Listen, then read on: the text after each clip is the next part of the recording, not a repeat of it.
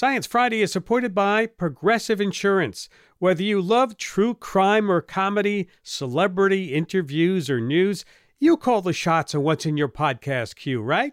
And guess what? Now you can call them on your auto insurance too with the Name Your Price tool from Progressive.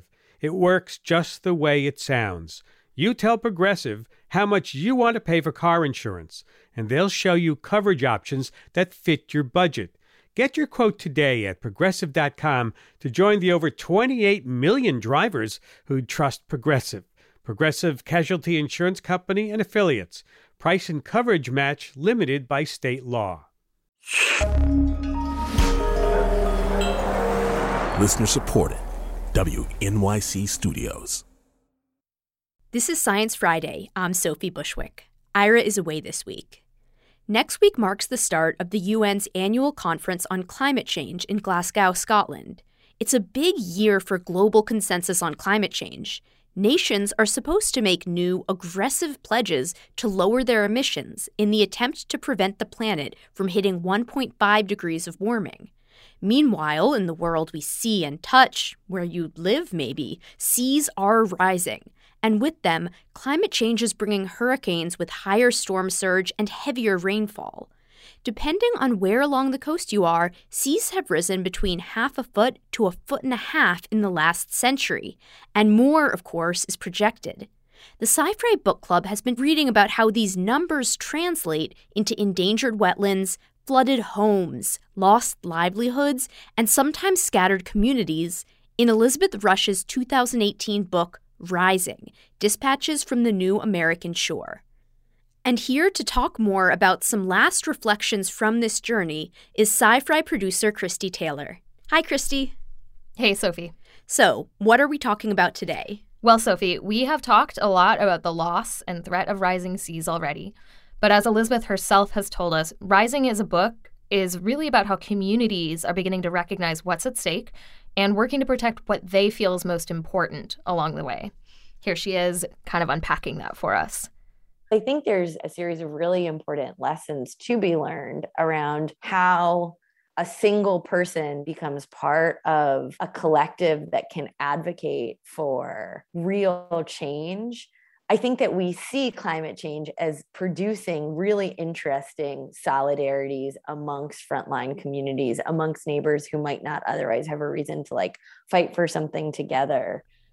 I think this makes me want to know more about what specifically these communities can do, or what they're trying to do when they're building this solidarity. Yeah, absolutely. In a lot of places, what that looks like is leaving their homes, honestly, ideally in a planned out, intentional process assisted by buyouts of flooded homes. This is called managed retreat. We've talked about managed retreat on the show before, but it's actually pretty dicey. You're more likely to get a good deal if you're not already poor, for example, and better off communities are more likely to be able to stay together after they move. Also, not everyone wants to leave, and absolutely no one wants to be told to leave. But, as Elizabeth writes in her book, too, there have been whole neighborhoods asking the government to buy their homes so they can have the money to move somewhere else. I think it's absolutely imperative that we start having a larger public conversation around not only what is managed retreat and where are people leaving behind, but where are they going to go? The place that we help people move to and thinking about the dynamics of that move is as important as thinking about the places that they're leaving behind. I will also say that in places that I've seen move, there's often still folks who go out and visit on the weekends. It's not like the place that they leave behind disappears. I think the lines are a lot more blurry. That's such a good point. As much as I've heard the phrase managed retreat in the last few years, I don't know that there's much focus on what happens after people leave. Exactly. And one last thing, one very small, inconsequential thing. You know those bills that are stuck in Congress right now that are full of measures to actually do something about climate change? The infrastructure bill and then that big budget bill that's supposed to go with it. Right, the ones that maybe are not looking so great right now. So one of the things in the infrastructure bill is tons of money for what gets filed under this thing called resilience. money for the Army Corps of Engineers to build drainage projects, money for moving flood-prone highways and drinking water infrastructure, money for the Bureau of Indian Affairs to focus specifically on vulnerable indigenous communities.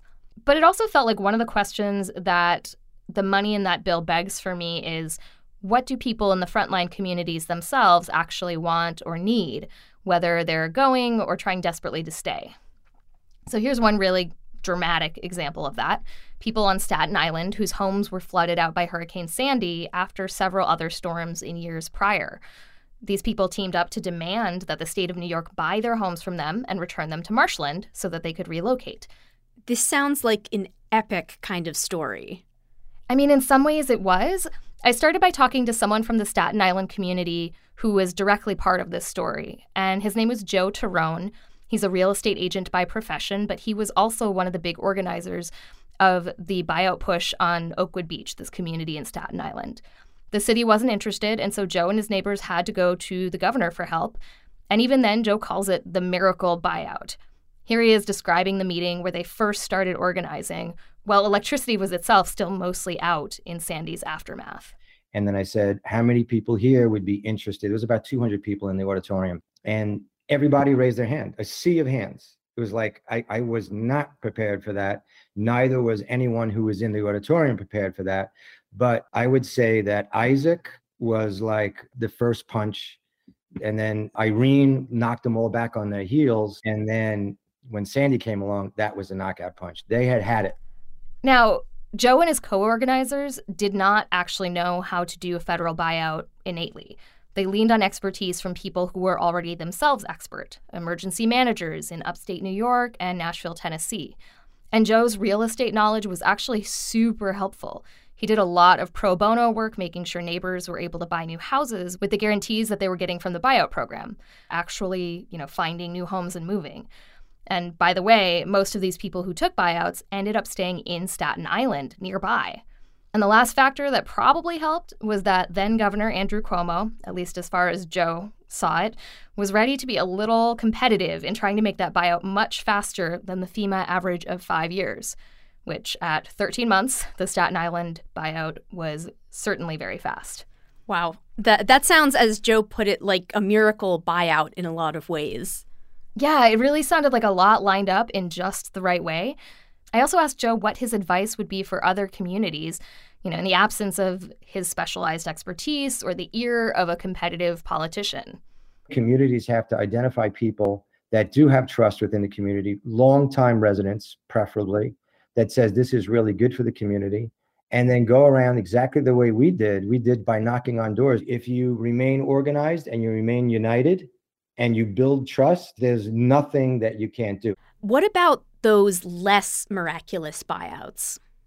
So of people I talked to, only one other person really had a success story for getting bought out at this point, and her name is Terry Straka. She's in a neighborhood called Rosewood in Sicosti, South Carolina, which is right by Myrtle Beach, and it gets floodwaters both from the Intracoastal Waterway and a nearby river. Terry has been advocating for the neighborhood since they first started getting repeat floods about 5 or 6 years ago, and she and another resident basically used a Facebook group. Neither one of us were activists of any sort prior. We just knew right from wrong, and we knew what the needs were, and they were being unmet. As we started digging and learning and educating ourselves, we were learning, well, hey, there's this program here, or there's that program there. Why are we not getting this? That's when we started going to the council meetings and getting more politically involved. But while the buyout was itself a successful result of her own activism, Terry's actually not sure she'll be getting enough money to buy a new place in the current market. So she's actually in the process of trying to get money to raise her home instead. And she's working on getting water gauges and an effective flood warning system for those who don't end up moving. Does everyone you talk to who lives in places with recurring floods want to leave? Definitely not. Many of them just want better water diverting architecture. Some are working to get grant funding for things like bioswales. And there's one group I talked to that absolutely 100% does not want to leave. And that's the Gullah Geechee people on the southeast coast of the United States. They're on this narrow ribbon of coastal land and islands from North Carolina to Florida. And the Gullah Geechee people are the descendants of enslaved West Africans. They were taken to plantations on the coastal plain and sea islands, and they're still there, and they've retained both a distinct culture and language. Here's Queen Quet, who's been chiefess of the Gullah Geechee since 2001. We have been here since the 15 and the 1600s. When you talk about something impacting in any way, it impacts our souls as a collective group, as Gullah Geechees. And so our community still lives from the water. We still live from the land. So, of course, it's important to us that we can continue to do that and thrive for hundreds and hundreds of more years. Queen Quet called me in the middle of a torrential rain to tell me how bigger king tides, storm damage, and those big, big rains are making it harder for people on sea islands like St. Helena, which is where she was, to grow the food they rely on, safely navigate their roads, and weather the wind damage from hurricanes. If they don't want to leave their land, what options do they see for staying? Mostly money for adaptation, for fixing roads and raising houses, or even pro bono labor to raise those buildings, which Queen Quet points to especially because there are so many resorts and vacation homes and upscale developments along the Gullah Geechee's historic home. If it is technical assistance you want to give us, then you have the companies that do that for the uber-rich people. They can pay for that. We cannot pay for that. Buy out the resorts, buy out the people who moved here last, and then invest in the communities that were here for the hundreds of years first, okay? Don't ask us to move because we didn't create the problem. I think another really important point is that people on the front lines need support in choosing what's best for them. Not just scientific expertise, but also expertise that's just in service to their needs. I talked to June Farmer in Marin City, California. It's been a majority Black community since World War II, and they're inland enough to not get flooding directly from the sea, but they do get flooding from intense rainfalls, and rising groundwater levels are not helping. So water pools up very high in people's yards and also in the only road in and out of Marin City. June also told me a story about one of those rains and having to help a young boy find a safe way to get through the floodwaters. His options were basically to wade through really deep water or walk along the freeway entrance. And while June's work with the Marin City People's Plan has netted them grants for building green infrastructure, which is what they want for diverting rainfall so it's less dangerous, June says it's been a struggle to be heard by the very people with the money to make a difference. We have too many people on the outside that come in and tell us exactly what we need. A few years ago, they did an assessment of Marin City. Not one person in Marin City was interviewed. Not one person in Marin City was talked to. But they spent $350,000 on this assessment. We need money. We need people. We need supplies. We need people to listen. That sounds so frustrating. Yeah, doesn't it? And June was one of several people to express this frustration at me, of knowing exactly what you need, of having a plan, and then just never being given the money to make that plan a reality. We're going to pause to take a short break, and when we come back, we're going to pull it all together with help from a sociologist. There's a lot going on right now. Mounting economic inequality, threats to democracy, environmental disaster, the sour stench of chaos in the air. I'm Brooke Gladstone, host of WNYC's On the Media. Want to understand the reasons and the meanings of the narratives that led us here, and maybe how to head them off at the pass? That's On the Media's specialty. Take a listen wherever you get your podcasts. This is Science Friday. I'm Sophie Bushwick. Our fall book club has been reading Rising, Dispatches from the New American Shore with author Elizabeth Rush. And on top of conversations about marshes, sea level rise, and resilience, we also wanted to talk about communities, how they respond to the risk of flooding from sea level rise, and what they feel like their options are for staying or leaving flooding neighborhoods. I've been talking to producer Christy Taylor about her interviews with residents of frontline communities. And Christy, you also took some time with someone who studies these questions. Right. So we've been talking about what communities want and need when facing rising seas, whether that's help staying or help leaving. And to help me pull all of this together, I reached out to Dr. A.R. Siders at the University of Delaware. She studies climate adaptation as a sociologist. She talks to people about the decision to stay or go, and to people who are in charge of emergencies about how they're wrangling the challenges of climate change. Spoiler alert, she's also someone who thinks that some amount of planned intentional retreat is going to be necessary as climate change makes more of the coast into a floodplain. But she also thinks there's a way for people who don't want to leave to stay in some ways, as long as they're given the resources to make the choice that works best for them. That sounds a lot like what the other people we heard from were saying about being listened to and given money to make the changes they want. Exactly. What the community wants is a super important part of the story. And here's my conversation with Siders. The general categories we talk about when we think about adaptation, especially in a coastal or in a flood-prone area, but general categories are retreat, so relocating away from the hazardous area, or avoidance, don't build there in the first place. But then we have resistance. So in the flood context, this is things like flood walls or seawalls or beach nourishment, building dunes, maybe putting living shorelines, anything that prevents the water from getting to you. And then there's accommodation. And this is things where you let the risk happen, but you reduce the harm it causes. So imagine elevating your home so the water comes and the water goes. And yeah, it still causes some health concerns and some, maybe it hurts your car, but you yourself are safe and your house is safer. So it reduces the damage. Well, and that brings me to a question about people who do want to stay where they are. Are they going to get the adaptation help they need to stay in place? Is there a way to stay in place if you really value your community being in that place? Oh, I really want the answer to be yes. But most decisions about adaptation resources, and like other types of resources in the United States, are based on property value. So we build $1 million flood walls in front of $1 million homes. We don't build them in front of lower income housing, even though it might protect more people, because because the property is not worth as much. There's a great study by Eric Tate in Iowa looking at Cedar Rapids, Iowa, at the decision to build a flood wall on one side of the river that would protect more expensive properties, and not to build a flood wall on the other side of town where there was less expensive property because it's not cost effective. And that's a real equity issue, right? And I think this is a huge problem. Unfortunately, in the United States, we are making our decisions based too much on property value and not enough on people.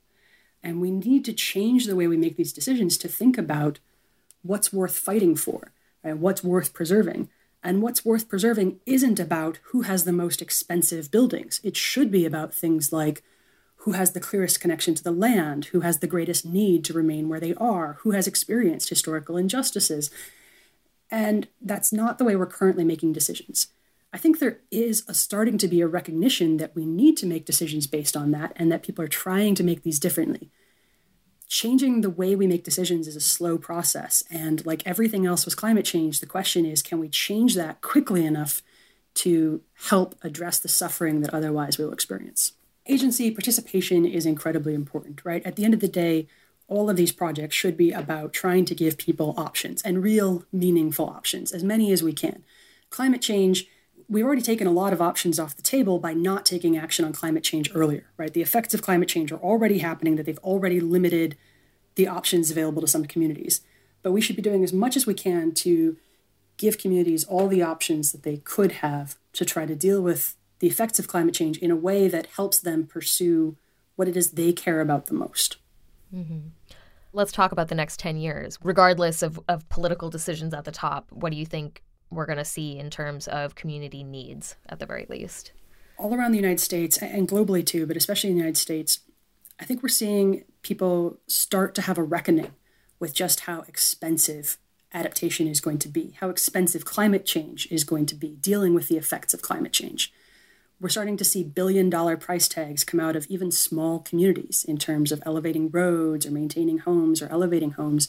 We see tens of billions of dollars, hundreds of $1 billion to put flood walls around major cities. We're seeing astronomical price tags when we start looking at drought and wildfire and heat issues. And so over the next 10 years, I think those price tags are going to become higher, and we're going to become faced with some really tough choices. There's going to be really difficult choices in our future. And I think the thing that I hope is that we make those choices in a way that doesn't continue to give the most to the people who have the most and the least to the people who have the least. I hope that we make those decisions to the best we can to give people options. Thank you so much for joining me. Dr. A.R. Siders is a disaster researcher and assistant professor of public policy at the University of Delaware. She researches community adaptation to climate change. I love what she had to say about asking communities to identify what they care most about in the process of adapting, whether that's beach access or each other. Yeah, me too. And while Siders kind of apologized for not having better answers to some of the questions I asked her, my biggest takeaway from talking to her was, maybe no surprise, communities need to have more conversations with each other about the future with the understanding that change is inevitable, and that the experts who can help communities adapt need to see themselves as in service to these communities. Sounds like a great place to leave it. Thanks, Christy. Thank you, Sophie. And while we ran out of time here, you can read more stories from our conversations with people on the front lines of rising seas on our website, sciencefriday.com/adapt.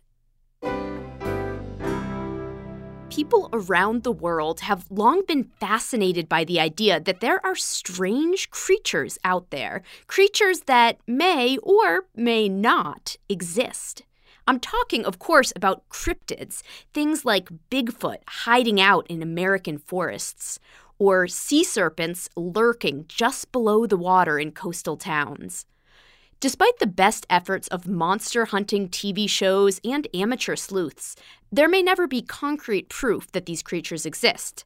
But that doesn't stop anyone from analyzing strange photographs or odd carcasses and saying, maybe, just maybe, cryptids do exist. So, can we explain these sightings with science? Joining me today is my guest, Dr. Darren Naish, paleontologist and author based in Southampton in the United Kingdom. Welcome to Science Friday. Hello. Hi. Thanks for having me. Just a note, this segment was recorded in front of a live Zoom audience. For more information on how to join a future event, go to sciencefriday.com/livestream. You literally wrote the book on this subject, which came out in 2016. It's called Hunting Monsters, Cryptozoology, and the Reality Behind the Myths.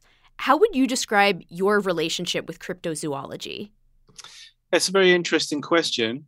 Cryptozoology, the study of cryptids, the study of monsters, unknown animals known only from anecdote, should be regarded as a part of zoology. You know, as part of my broad interest in zoology, living and extinct animals.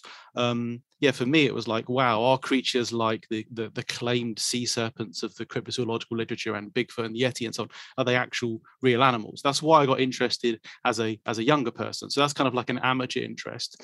As a working scientist today, I do maintain an interest in that possibility that, when people report sightings of these creatures, are they really describing encounters with unknown animals? I remain, open to that idea to a degree and interested in it. Certainly interested in any material evidence that people bring back, whether you mean photographic evidence or, things like hairs or DNA samples or whatever. But for me, it's kind of mostly moved into something that is actually kind of difficult to compartmentalize, because basically I think our interest in mystery animals is a part of culture. So it's if you're studying accounts of mystery creatures, whether by accounts I mean like stories, legends, or whether I mean people's claimed modern encounters, kind of modern folklore, urban folklore, whatever, what subject is that? Is that kind of social anthropology? And those of us interested in this subject discuss this all the time. It's like, where are we going with this field? Are we sure that it's not part of zoology? Is it still connected to zoology, or are we completely wrong in that assumption? And is it all to do with culture?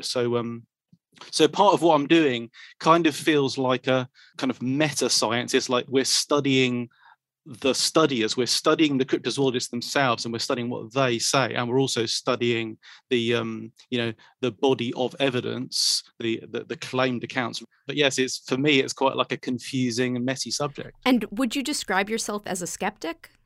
Yeah, I mean, absolutely, totally a skeptic. And I think that unfortunately today that's kind of a loaded term. I mean, never mind its role in, the culture wars and what certain self-proclaimed skeptics, the way they've used the term.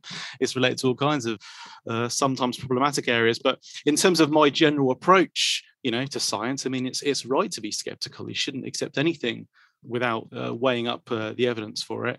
When people talk about, what does it mean to be skeptical of cryptozoological evidence, I know many people that are interested in mystery animals that are like, will be prepared to say, I am convinced that, for example, I am convinced that the Yeti is real because the eyewitness encounters are just so plausible sounding, and the ecology of the animal makes sense.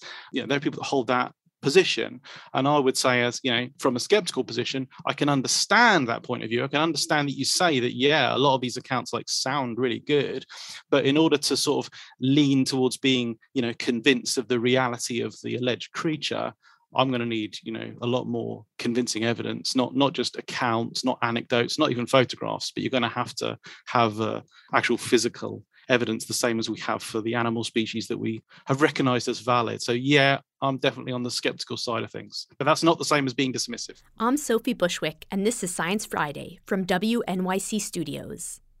So let's get into one of the most famous cryptids, the Loch Ness Monster. There's a very famous photo from 1934 that looks like a long-necked dinosaur is poking out from Loch Ness in the Scottish Highlands, and people have come up with theories for what this creature could be for decades. So what do you think that this photo of the Loch Ness Monster really is? Yeah, you're talking about the most famous Nessie photo, and probably the most famous so-called monster photo, the Surgeon's photo, taken by Robert Kenneth Wilson in April 1934. And whole books have been written just about this photograph alone. And I always think an interesting thing worth saying about claimed photos of monsters, is that unless you're really, really into the subject, you kind of pick up just through osmosis, like, didn't someone show that was a hoax? Isn't there a story about it being a hoax? Yeah, I think so. That's the end of the story. Whereas if you really get into it, the stories are they're so complicated. So it's been claimed over the years that the object in that photo might be quite large, might be as much as sort of like a meter tall above the surface of the water. Finding the actual original copies of the photo have always been a kind of holy grail, because normally you see this tightly cropped version where the monster is quite big, but you can see from the size of the ripples, you can infer, you don't have to be an expert on wave dynamics or anything, but you can work out that the object isn't very big. The water doesn't look big. It's not big water. So I think that the object is tiny, 30 centimeters tall or something. Seen within that context, some people have said, could it be like the tail of a diving otter or the neck of a water bird or something? And I've never been convinced by those. The object just doesn't look right for that. So in the early 1990s, a man called Christian Sperling came forward and said that he, together with his stepbrother and stepfather, they'd deliberately hoaxed this, and they'd used a little model clockwork submarine with a model monster's head made of plastic wood, which was a thing in the 1930s. It did exist in 1934. They made this and they set it up in the loch in a little kind of bay where they thought the ripples would make the object look quite large. And they said that in the original photo, they deliberately did it so you could see that it was Loch Ness. You could see the bank on the opposite shore, and that they took these photos. They deliberately used the camera belonging to Dr. Wilson, R.K. Wilson, because as a London-based, he was called the Surgeon. He was actually a medical practitioner of a different kind he was a gynecologist, but he was seen as a very sort of reputable source, a good person to claim that he'd taken the photos. And apparently he had a great sense of humor, and he was more than happy to play along with this. There's a backstory to the taking of the photograph, which is that Christian Sperling's stepfather, Marmaduke Wetherall, had also in 1934, he'd taken some photos of fake Nessie footprints on the shore of the loch made with a hippo foot. He worked at the time for the Daily Mail newspaper. He thought it was all a bit of a laugh, and the Daily Mail would go along with it, and front page of the Daily Mail, Nessie footprints found, but they didn't. They kind of dropped him in it, and they said, this is an obvious hoax. This man is a charlatan, and he wasn't very happy about that. So the story is that together with his son and his stepson, he was involved in the hoaxing of this submarine photo. More recently, uncropped versions of the photo have been found, and they do confirm that you can see the bank on the other side. They seem to confirm what Christian Sperling said. And in high-resolution scans of the photo, you can see wires attached to the front and back of the object. So, of course, if you're going to like release a model submarine into the loch and just let it, pootle away into the water, you don't want it to just like disappear. Loch Ness is like more than 1 kilometer wide. You want to control it. So it makes sense that you have wires. And there's even more to the story than that. I'm not going to carry on with it, but I'd just say there is a compelling paper trail which demonstrates that Christian Sperling's story about it being hoaxed in 1934, about R.K. Wilson being a stooge who didn't really take the photo but was happy to say that he did. There is backup for this idea. So the most famous Nessie photograph is not a photo of an animal. It is indeed a quite good hoax, or quite good, an okay hoax. We have to take a break, and when we come back, continuing our conversation with Dr. Darren Naish on the science behind some of our favorite cryptid stories. We'll be right back after this short break. This is Science Friday, and I'm Sophie Bushwick. We're continuing our conversation with Dr. Darren Naish, paleontologist and author, talking about the science behind famous cryptid sightings. And we have a question about faked evidence from Lara in Santa Clara, California. Hi there. I'm wondering, what's the best faked evidence for a crypto that you've heard of? Yeah, thanks. That's a great question, and because there's quite a few. So I'm going to tell you about my favourite photo, my favourite indisputable hoax, and it's the Robert Laserick 1964 Hook Island sea monster photo. So you probably haven't heard of this one, but it's the best sea monster photo ever taken. I say photo, it's not a photo, it's actually a sequence of photos. So in 1964, a French man named Robert Laserick went on vacation with his family and his friend Henk de Jong to Hook Island, which is part of Queensland, Australia. And in Stonehaven Bay, Hook Island, Laserick said that they all discovered this gigantic tadpole-shaped monster resting in the lagoon. And if you use your favorite internet search engine and just do Hook Island sea monster, you'll see photographs of this immense, very dark tadpole-shaped monster sat at the bottom of the lagoon with a person and a little boat behind it. And like I say, it's part of a sequence. They approach quite closely to this creature. They look down on its head from above. You can see it's got two little pale eyes. They said that at the base of its tail, there was a big white scrape, and they reckoned it had suffered from a collision with a ship, and it was resting in the lagoon. Laserick and de Jong supposedly dove and went up close to the creature underwater, and it opened its mouth and swam towards them, and so they retreated. And the photos, they're just great. I mean, they really look like photos of a real sea monster. There's a prominent person in the history of cryptozoology called Dr. Bernard Heuvelmans. He was the guy who wrote the sort of pioneering volumes on the subject, mostly during the 1950s, died in 2001. And he was based in France. And for his 1968 book, In the Wake of the Sea Serpents, he found out as much as he could about Laserick because he was really interested in this Hook Island sea monster story. And now this is a case where how much circumstantial evidence do you need to be convinced of something? Heuvelmans found that Laserick was regarded by everyone that he was sort of involved with and knew as kind of an untrustworthy character. He left various unpaid debts. He was wanted by Interpol. So on the one hand, you could say, well, being a shady character doesn't stop you from encountering a real sea monster. But Laserick told people before leaving France that he was going to go away and make money from a hoax involving a sea monster. And I think that's slightly suspicious. A slightly suspicious just a little bit. Yeah. Yeah. So on that basis, Heuvelmans concluded that it probably was a hoax. So did Heuvelmans' mentor and friend Ivan T. Sanderson, who also wrote widely about mystery animals. And they both tried to come up with various explanations as to how it could have been hoaxed.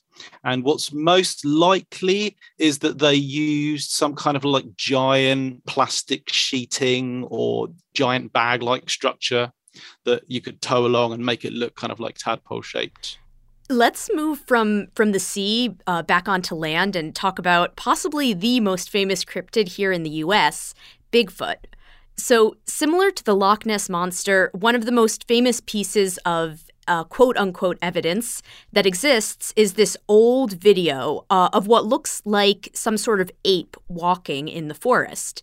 And many skeptics think that this video was completely faked. What's your take on the Bigfoot tape? Yeah, you're gonna have to tell me when to stop talking, because again, there's whole books written about this. So Sophie is describing there the Patterson film, sometimes called the Patterson-Gimlin film or the PG film. It was supposedly taken on October 20th, 1967. And so we just celebrated the 54th anniversary of when they're supposed to have filmed it. So this was at Bluff Creek in California. Roger Patterson and Bob Giblin specifically went to Bluff Creek because of Bigfoot activity that was supposed to have happened, there beforehand. So Northern California is meant to be one of the hotspots for Bigfoot. So their story is they were specifically looking for Bigfoot. They're on their horses. They walk into Bluff Creek alongside the creek of Bluff Creek, and squatting at the side, possibly drinking, they see an obviously female Bigfoot who stands up and strides from left to right, and just keeps walking. She just keeps going. Patterson, according to some accounts, his horse or pony was scared, and his horse reared, and Patterson fell off. But he managed to get the camera. We know exactly what kind of camera he used. A huge amount of research has been done on the camera and its frame rate, which is something that's very important to how the object in the film looks. And he recorded about a minute of footage of this creature, affectionately known as Patty to people in the Bigfoot community. And I'm sure most of you know the footage. In particular, you probably know frame 352, which is the famous shot where she's striding with her legs, arms even. Iconic bit of a Americana, really. So among those people that are quite committed to the existence of Bigfoot, the Patterson film is one of the best bits of evidence we have. And there are people that include qualified primatologists, anthropologists, people that are experts in movement and stuff. They have actually said that this doesn't have the proportions of a human. Its arms are longer than those of humans. Its head to total height ratio is slightly different from that of humans. Aspects of its musculature, the movement of its pelt, and various other of its parts look absolutely accurate.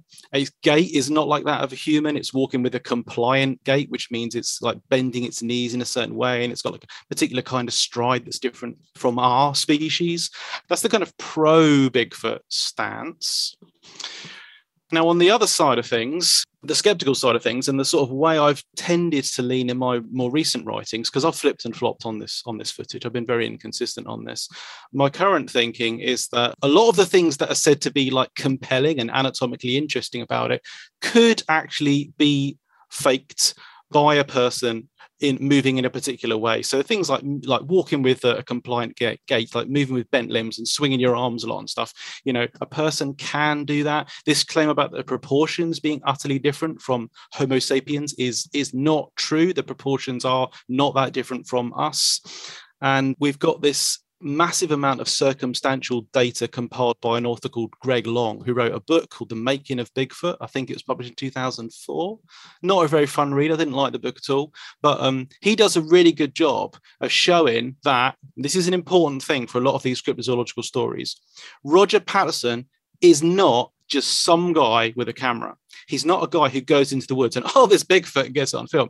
He's someone who's got years and years of background of being obsessed with Bigfoot, and specifically of drawing Bigfoot, building life-size Bigfoot illustrations, and of basically using Bigfoot as a way of making money. In a book that he published in 1966, that's a year before he made this film, Patterson drew the William Roe encounter from the late 50s. So William Roe is this guy who in Canada claims that he observes an obviously female Bigfoot in a forest clearing. She's eating leaves, and then she realizes she's being watched and stands up and strides across the clearing. and gave quite a good description of what he saw to his daughter, who drew a very distinctively proportioned Bigfoot. And Patterson drew his take on the Roe encounter in 1966. And it's basically almost like a kind of prototype storyboarded version of what Patterson filmed in 1967. So I can't shake this. I can't lose the importance, the potential importance of this whole aspect of the story. If Patterson was just some guy who went into the woods and just recorded the best Bigfoot film ever, then maybe it would seem more powerful. But the fact that he's got this long background of looking for Bigfoot, of making films about Bigfoot, he's excellent artist, designer, and craftsman. You just can't shake that fact, I think. And even today, there's people who believe in Bigfoot. There's TV shows all about looking for Bigfoot. It's, as we've said, it's one of the most famous cryptids out there. So why do you think it's Bigfoot that's gotten this level of fame? What is it about this particular creature that's captured the imagination? Yeah, I would say interest in Bigfoot and possibly belief in Bigfoot is on the up.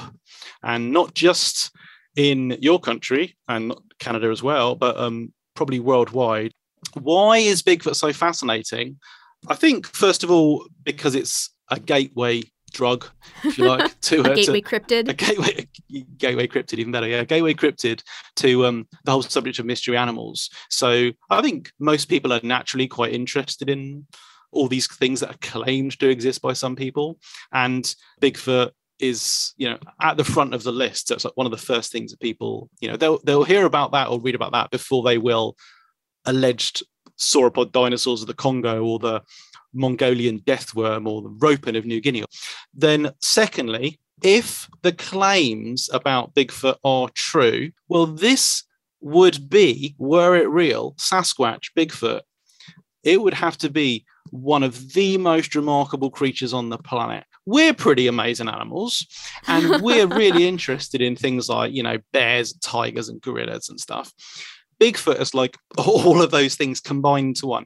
You're talking about a human-shaped creature that is able to live in environments where we know we can't survive due to the extremities of, cold and the elements and whatnot. And it's supposed to be incredibly vocal, able to use possibly infrasound, as well as long distance, these remarkable howls. There's claims that it's like a tool user, a tool maker, that it's very good at throwing things, that it's basically kind of like a superhuman creature. But again, if you are living in a world where you imagine that Bigfoot is real, I think if you're really into it, you probably can't stop thinking about it. It's every day you're pondering Bigfoot. It's wow, this thing. Oh, it's also super terrifying and probably predatory. It's not like in Harry and the Hendersons, this friendly, berry-eating vegan creature. It's meant to be, truly predatory and to probably be responsible for loads of human disappearances. I'm Sophie Bushwick, and this is Science Friday from WNYC Studios. I'd like to talk about the conspiracy side of cryptozoology. Many of us have grappled with how dangerous pseudoscience can be during this pandemic. And I don't think that looking for Bigfoot is as dangerous as people ignoring the scientific evidence on COVID-19, but I am wondering how you feel about this conspiracy side of cryptozoology and if it could be a gateway to other types of more harmful pseudoscience. Yeah, that is something that has been considered quite a lot. And there's different opinions on it. So there is a book called Abominable Science, a skeptical approach to cryptozoology. And the two authors in the final chapter, one of them says, Loxton says, he thinks cryptozoology is mostly harmless, and that even if people going in search of Bigfoot aren't really doing anything particularly useful, they're not doing any harm, and they are actually doing a greater good because they're making themselves happier, they're connecting with the wilderness. The more connection people have with wild places, the more likely they are to, want to hopefully preserve it. Whereas Prothero says the opposite. He says that it has been shown, there are studies demonstrating this, that say a belief in Bigfoot is connected to beliefs in other things that are often regarded as part of the supernatural or the paranormal, and that belief in those is connected with a broader swathe of things that we kind of generally don't really want to persist in culture, like, people that are big on like a belief in UFOs and therefore tend to have like an interest in conspiracy theories. And then it's only like a couple of steps really before you are into sort of problematic area. So basically the argument there is something like interest in Bigfoot is thin end of the wedge, and that's not difficult to demonstrate. If you pick up a book, there's loads of books called The Unexplained, you'll buy them if you're interested in Bigfoot because they got sections on Bigfoot, but then also in the same work they will have stuff on like government conspiracies, and are the Illuminati real, and are we controlled by lizard people, and like I say, it's only a couple of steps from there before you get to something that's probably not good for society as a whole. So and I don't know either way. I would say it's kind of a mix of both things. It's like a lot of cryptozoologists are perfectly sensible, even pro-science people, even qualified scientists, and then there are others who are the opposite of that. So there isn't a simple answer.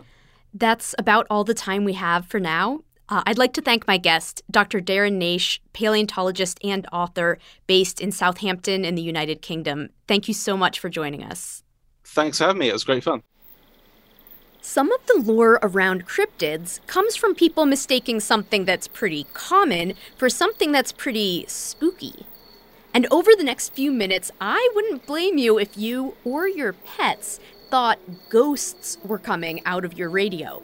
Here is a special Halloween soundscape from producers Chris Hoff and Sam Harnett of the World According to Sound podcast. These are Iberian wolves, recorded in Portugal by Melissa Pons. She's released an entire album of the soundscapes created by these wolves.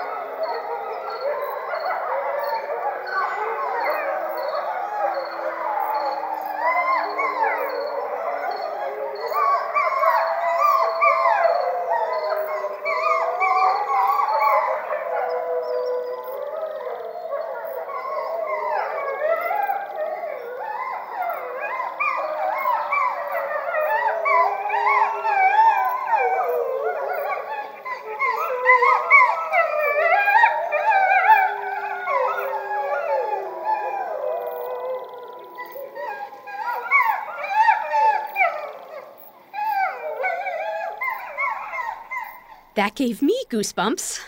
These sounds are part of a communal listening series The World According to Sound is hosting this winter. For more information about their 80-minute binaural events, visit theworldacordingtosound.org. And that's all the time we have for today. If you missed any part of this program or would like to hear it again, subscribe to our podcasts. Or ask your smart speaker to play Science Friday. Every day now is Science Friday. I'm Sophie Bushwick.